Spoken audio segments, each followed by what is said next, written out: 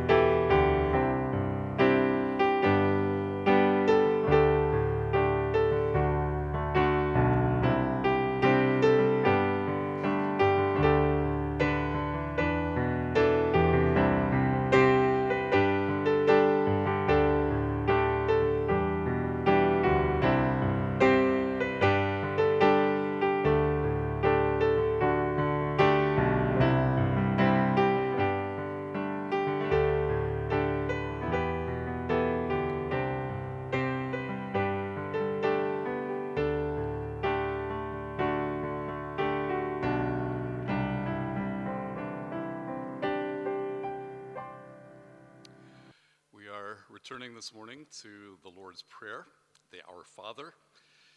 2 times in Jesus' ministry, he taught on prayer, and both times he used virtually an identical format for praying. He said, when you pray, say.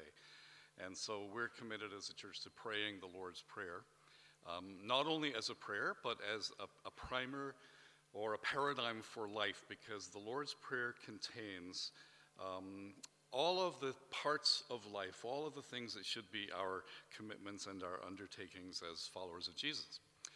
This morning, I want to talk to you about the hardest part of the prayer to pray. I'll bet it's the hardest part of the prayer for you to pray. It is for me, because I love praying Our Father. I love the idea that God is our Father, that he says he's our Abba, that when we call him by name, we don't have to have a lofty theological descriptor of who it is we're talking to. We just are invited to call him Abba, to call him our Father, our Daddy. That's lovely. We do want to pray about God's name being held in high repute. We do want to pray about his kingdom coming. We do want to pray about this world looking more like the heavenly world, in which God's will is always and completely done. We do need to pray for our daily bread, whether that's literally our daily bread or a job or the various necessities of life. But sooner or later we get to a part of the prayer that you maybe cross your fingers while you pray this part, because the first part's easy. The second part is harder. Forgive us our debts. Yes, we want to pray that. As we also have forgiven our debtors. Now, there are 2 versions of the prayer. As I said, one is in Matthew. That's what I've just come to. And the other one is in Luke.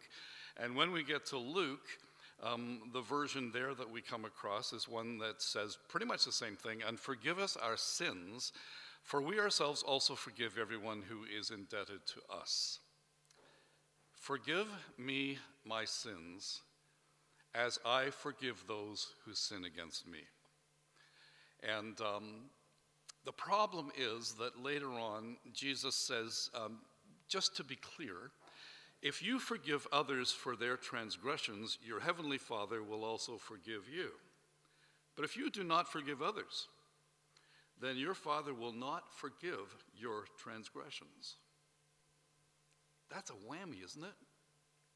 I want to be forgiven, but I can't get away from the condition that Jesus gives, which is this. After saying, when you pray, pray this, he says, now I know what some of you are thinking, so listen carefully. If you forgive others their sins, your Father will forgive you your sins. But if you won't forgive others their sins, your Father will not forgive your sins. That's an awful threat, isn't it? It's an awful warning.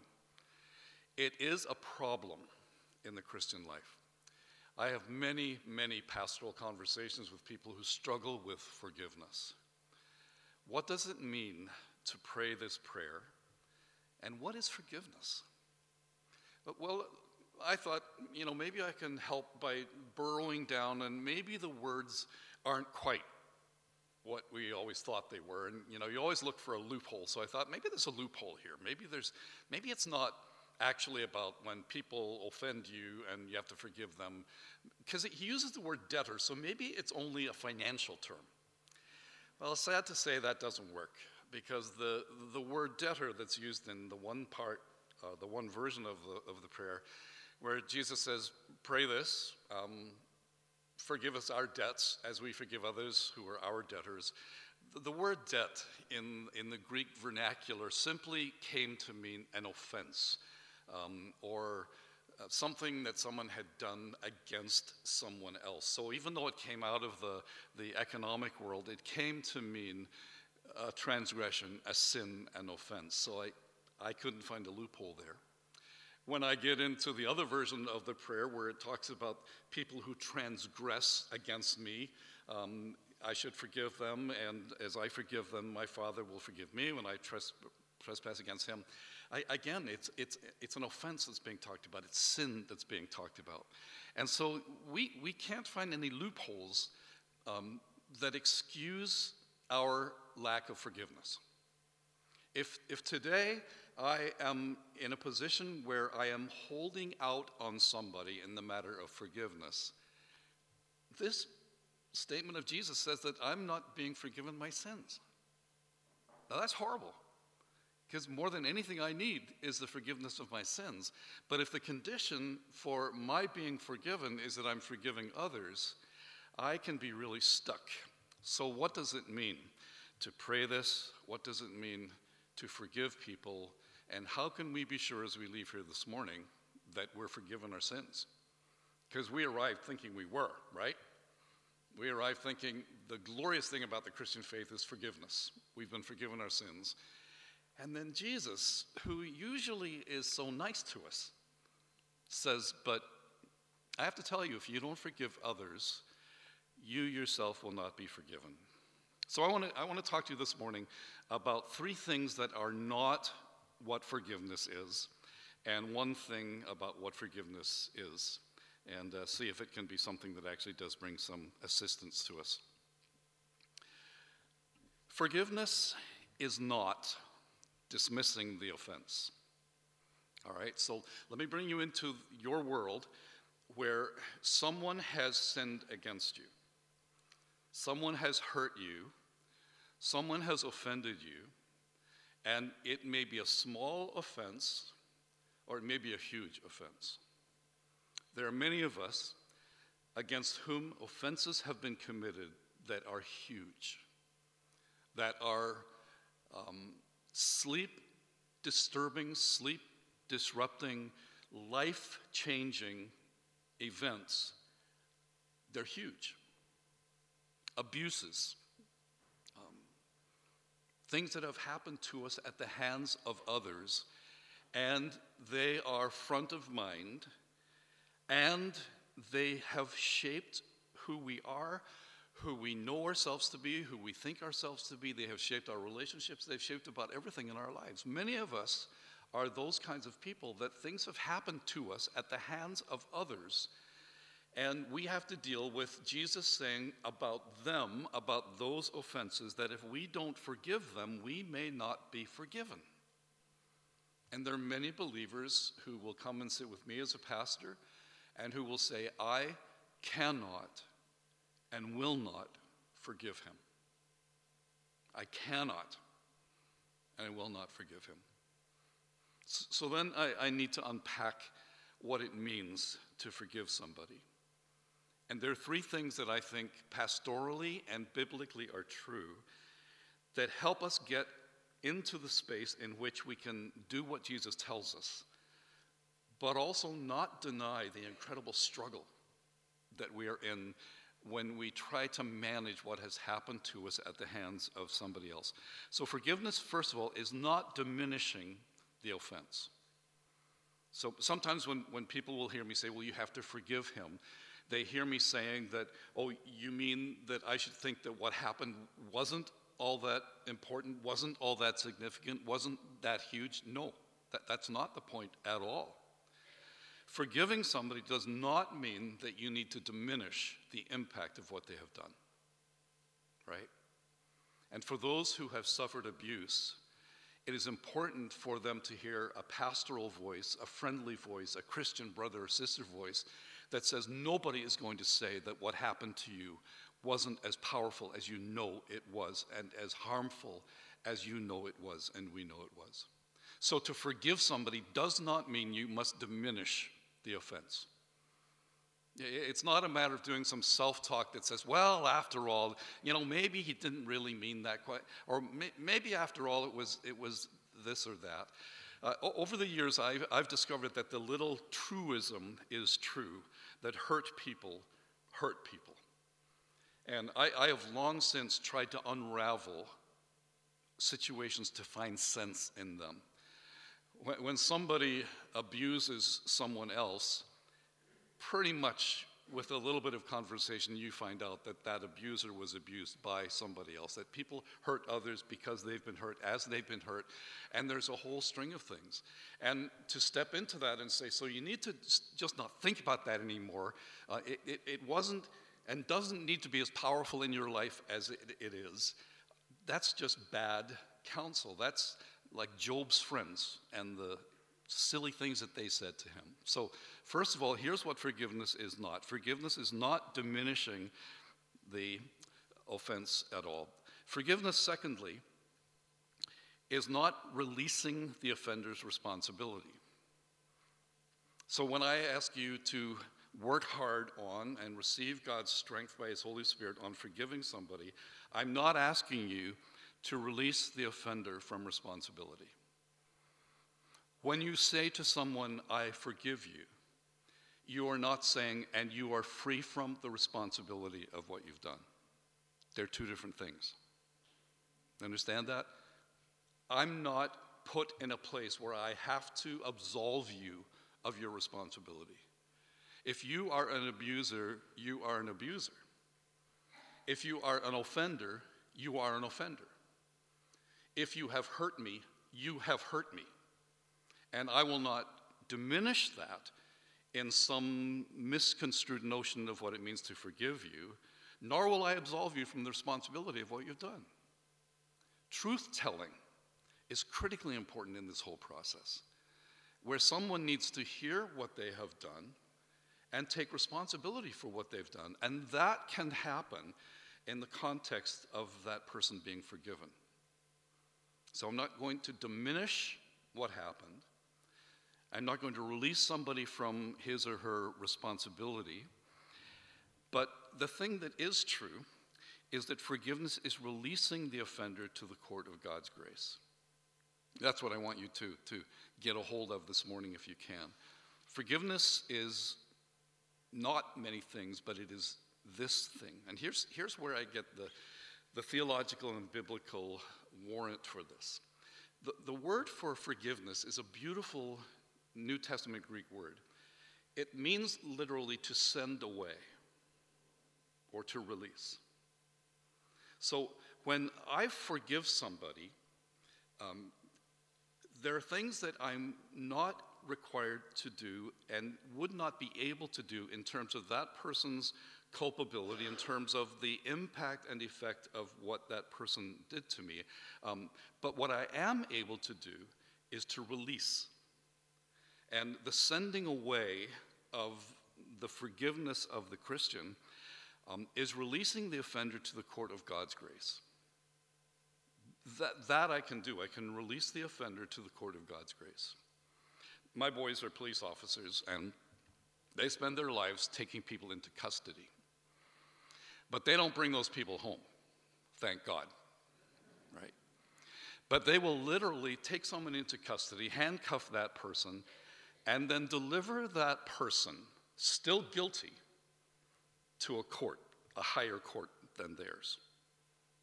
They will deliver that person to someone's authority that is beyond theirs in terms of their limited authority and power. They will release custody of that person. And the Christian notion of forgiving is releasing a person from my custody who has offended me. The person is still guilty of having offended me. And in releasing that person from my custody into God's custody, the custody of the court of God's grace, I am not diminishing, I am not, lessening, I am not, sort of putting away into some nicer language than what was really required. But what I am doing is saying, from this moment on, even though it is still true that you did this, and you need to own up to the fact that you've done this, you need to be responsible for having done this, and I'm not going to diminish it and say it wasn't so bad. It was so bad. I'm not going to say it didn't impact me. It did impact me enormously, but I forgive you, which means that you don't get to walk away. It means that you are sent from my custody into the custody of God's grace.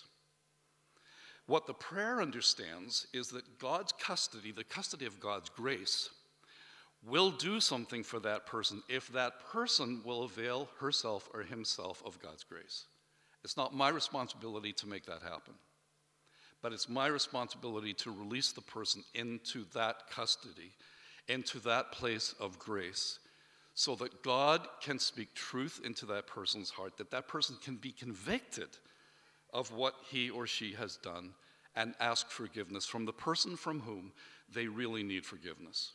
Now, Jesus says, if you don't get that, then you don't get that you were an offender whom God has granted grace to, and you are not being sentenced for your offense.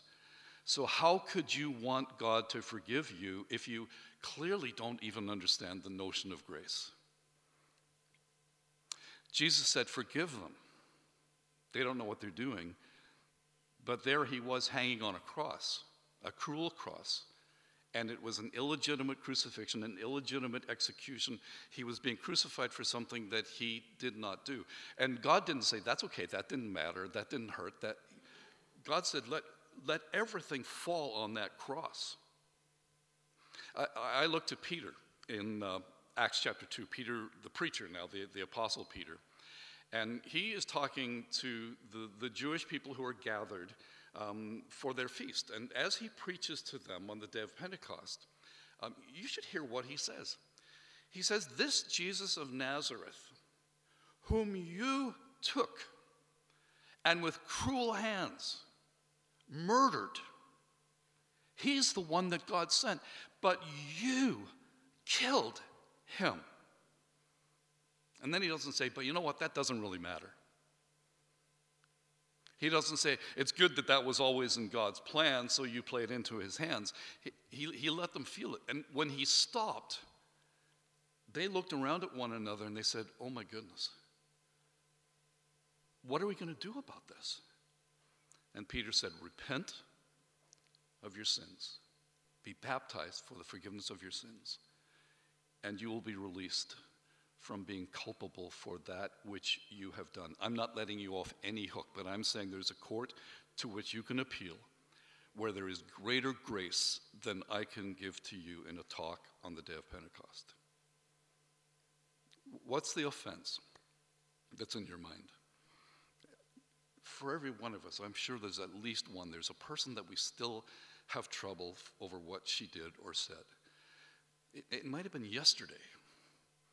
And you're still thinking, yeah, that really hurt. Well, then today, Jesus says to you, forgive her. That is not to say that what was said was not despicable. It's not to say that that person doesn't have to take ownership for that. It's not to say that that wasn't very impactful.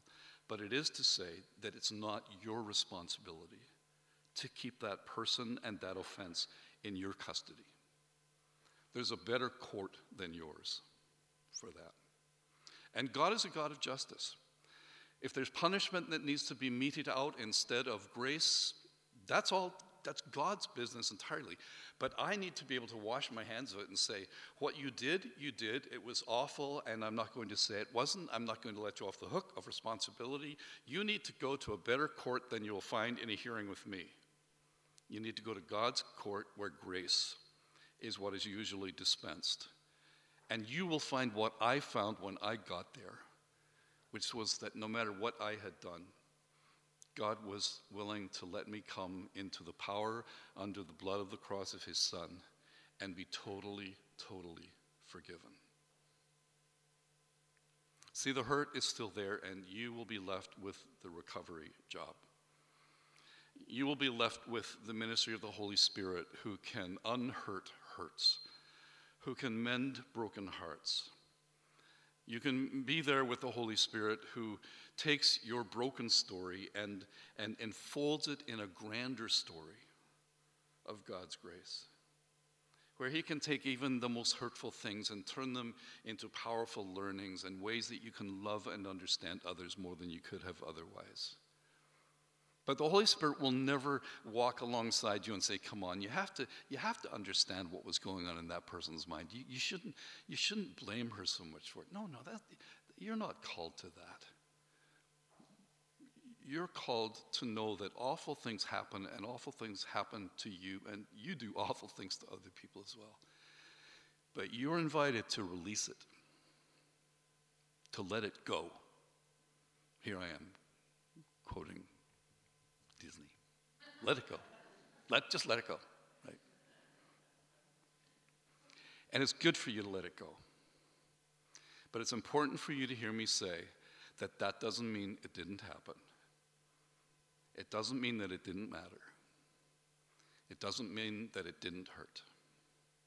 It just means that it is too great a burden for you to keep carrying. The custody of that person and her offense or his offense is too big a burden for you. Give it to the court that can handle it. Give it to the court where the problem can be fixed and somebody else might not be offended the same way that you've been. But let go of it for you and also for the person, for the offender. What good is your petty anger and spite going to be? So when you get the person back, does it ever feel better then? When, and here's my typical confession, when he cuts me off in traffic and I cut him off at the next light, does it feel better? Yeah, for a minute. No, it doesn't. And the more I talk with people and work with people, and the more I discover that that offender has his own bundle of offenses. And you think that doesn't let him off the hook on these ones. But he needs powerful ministry by the Holy Spirit, or he's going to hurt somebody else. But the one who he just hurt doesn't have to take on that responsibility. Let it go. Give it away. One of the beautiful images in the Old Testament is the scapegoat. And the scapegoat on the Day of Atonement, the high priest would take his hand and put it on the head of the scapegoat and recite the sins of Israel, and then send the scapegoat into the wilderness. Send it away. That's what forgiveness is. It's sending it away. And you need to do it. You need to do it decisively, you need to do it deliberately, and you need to do it regularly. Or it will harm you enormously. I'm going to invite you this morning to send some things away. And we're going to use a little spiritual icon called a thumbtack.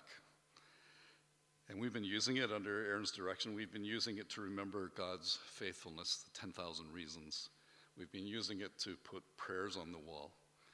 But those thumbtacks are on the base of this cross. And this cross is the meaning of all that God has done and all that God will do. This cross is where forgiveness takes place.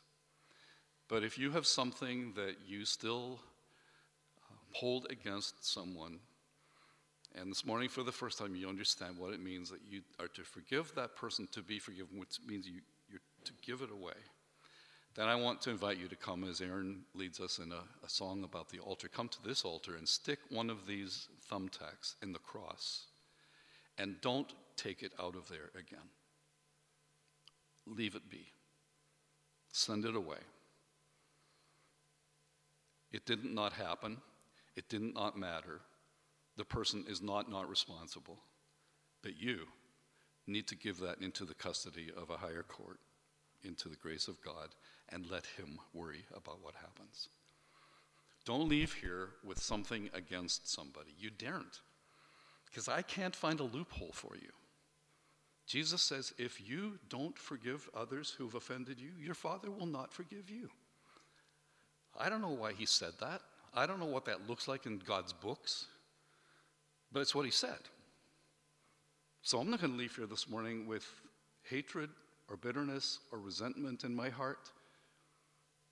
I'm going to leave here having said, I'm done with that. She's your problem. He's your problem. And the best part of me says, I hope that when he or she appeals to your court, there's grace. The worst part of me says, I can hardly even hope for that, but I at least send it away. I at least release it from my custody into the court of God's grace. So there are thumbtacks here. They're enough. If you want to put one for every person that you have not forgiven yet, that might take a while. But if you have one that just symbolizes that that's it, done with holding a grudge, done with struggling with forgiveness, put a thumbtack in the cross. And that thumbtack will stay in that cross as a token of your understanding that it is desperately important to forgive, but it's desperately important to forgive in a biblical way that doesn't harm you back, but just fills you with grace and joy and hope. Cross is here, the thumbtacks are ready, and we can sing a song as you come.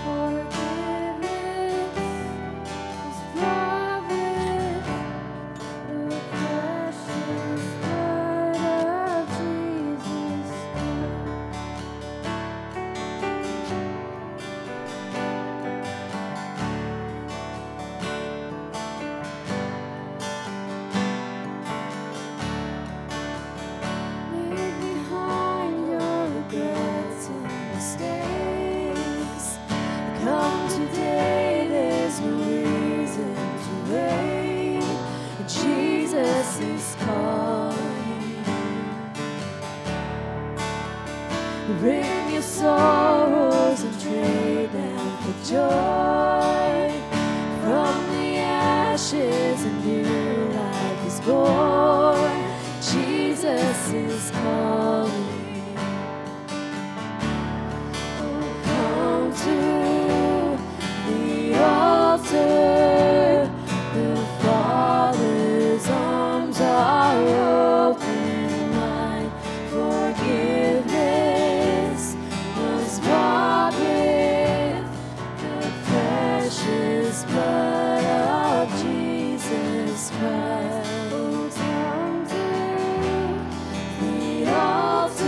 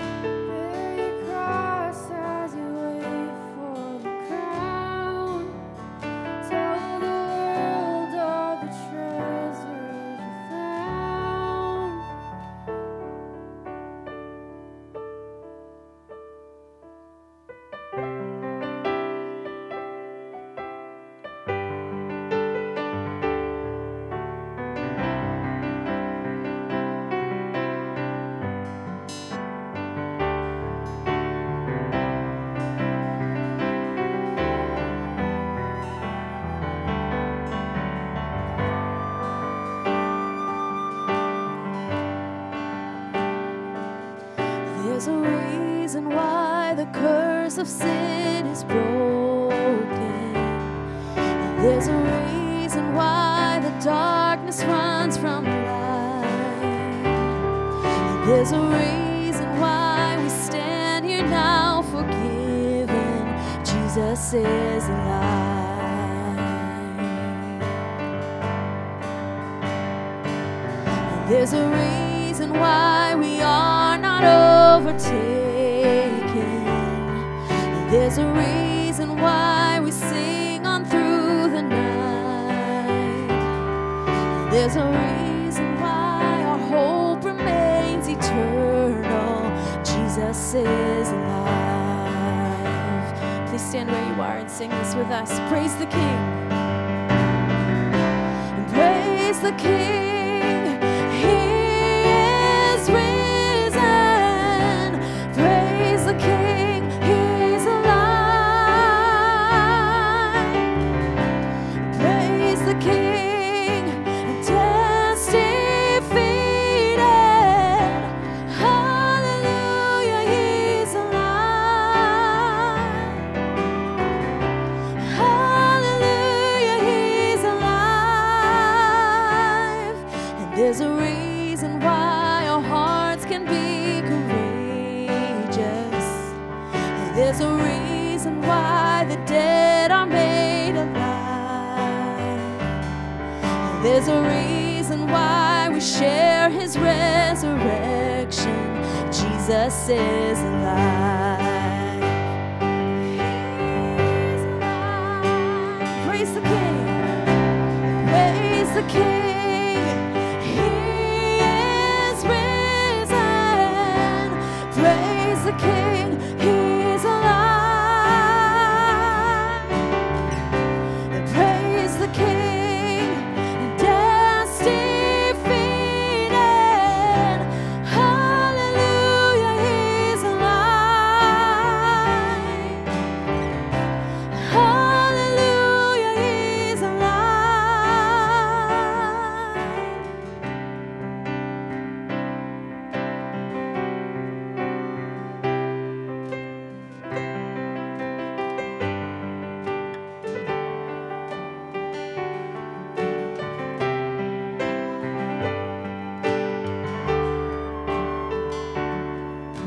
The grave could not ignore it.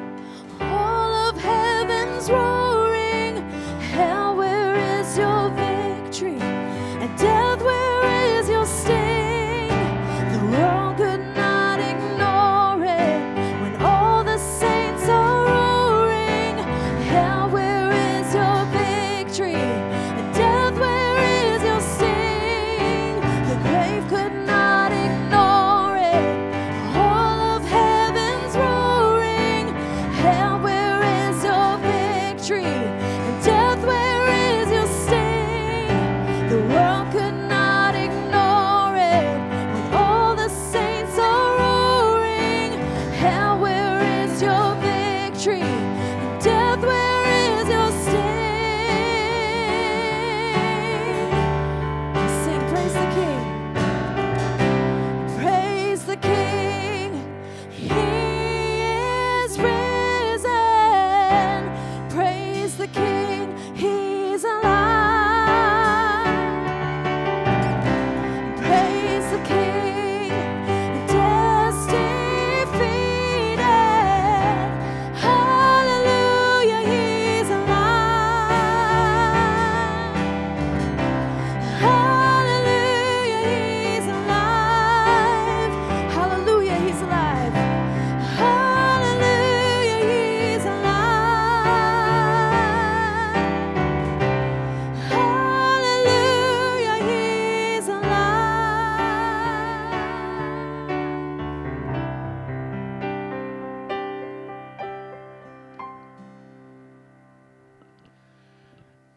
That cross will still be here after the service is over. And that cross will come with us to 200 Main. So if you are ever inclined to take back your forgiveness, you go up to that cross and look at the thumbtack that you put on there. I have some surprising news for you, though. There's a prophet called Jonah, And he was told to go to Nineveh and tell Nineveh that God was going to destroy the city. And when he preached that message to the Ninevites, they repented. And Jonah said to God, I knew that's what you would do. That's what you always do. You say you're going to punish, and then people say they're sorry, and you forgive them. The next part of this is you hoping that when that person goes to the court of God's grace, that person finds grace. That would be forgiveness upon forgiveness. For now, you've let it go. But maybe the next part will be you're actually praying that God will get into that person's life and fix whatever it was that was used to hurt you. So the cross is here. Put your thumbtack on there. We will carry the big cross from here to Main Street. So on Good Friday, as Peggy said, we'll start here. We'll pray here. Then we'll carry that cross, and we will pray at 200 Main. That what has been the center of our life here will continue to be the center of our life, which is the cross of our Lord Jesus Christ.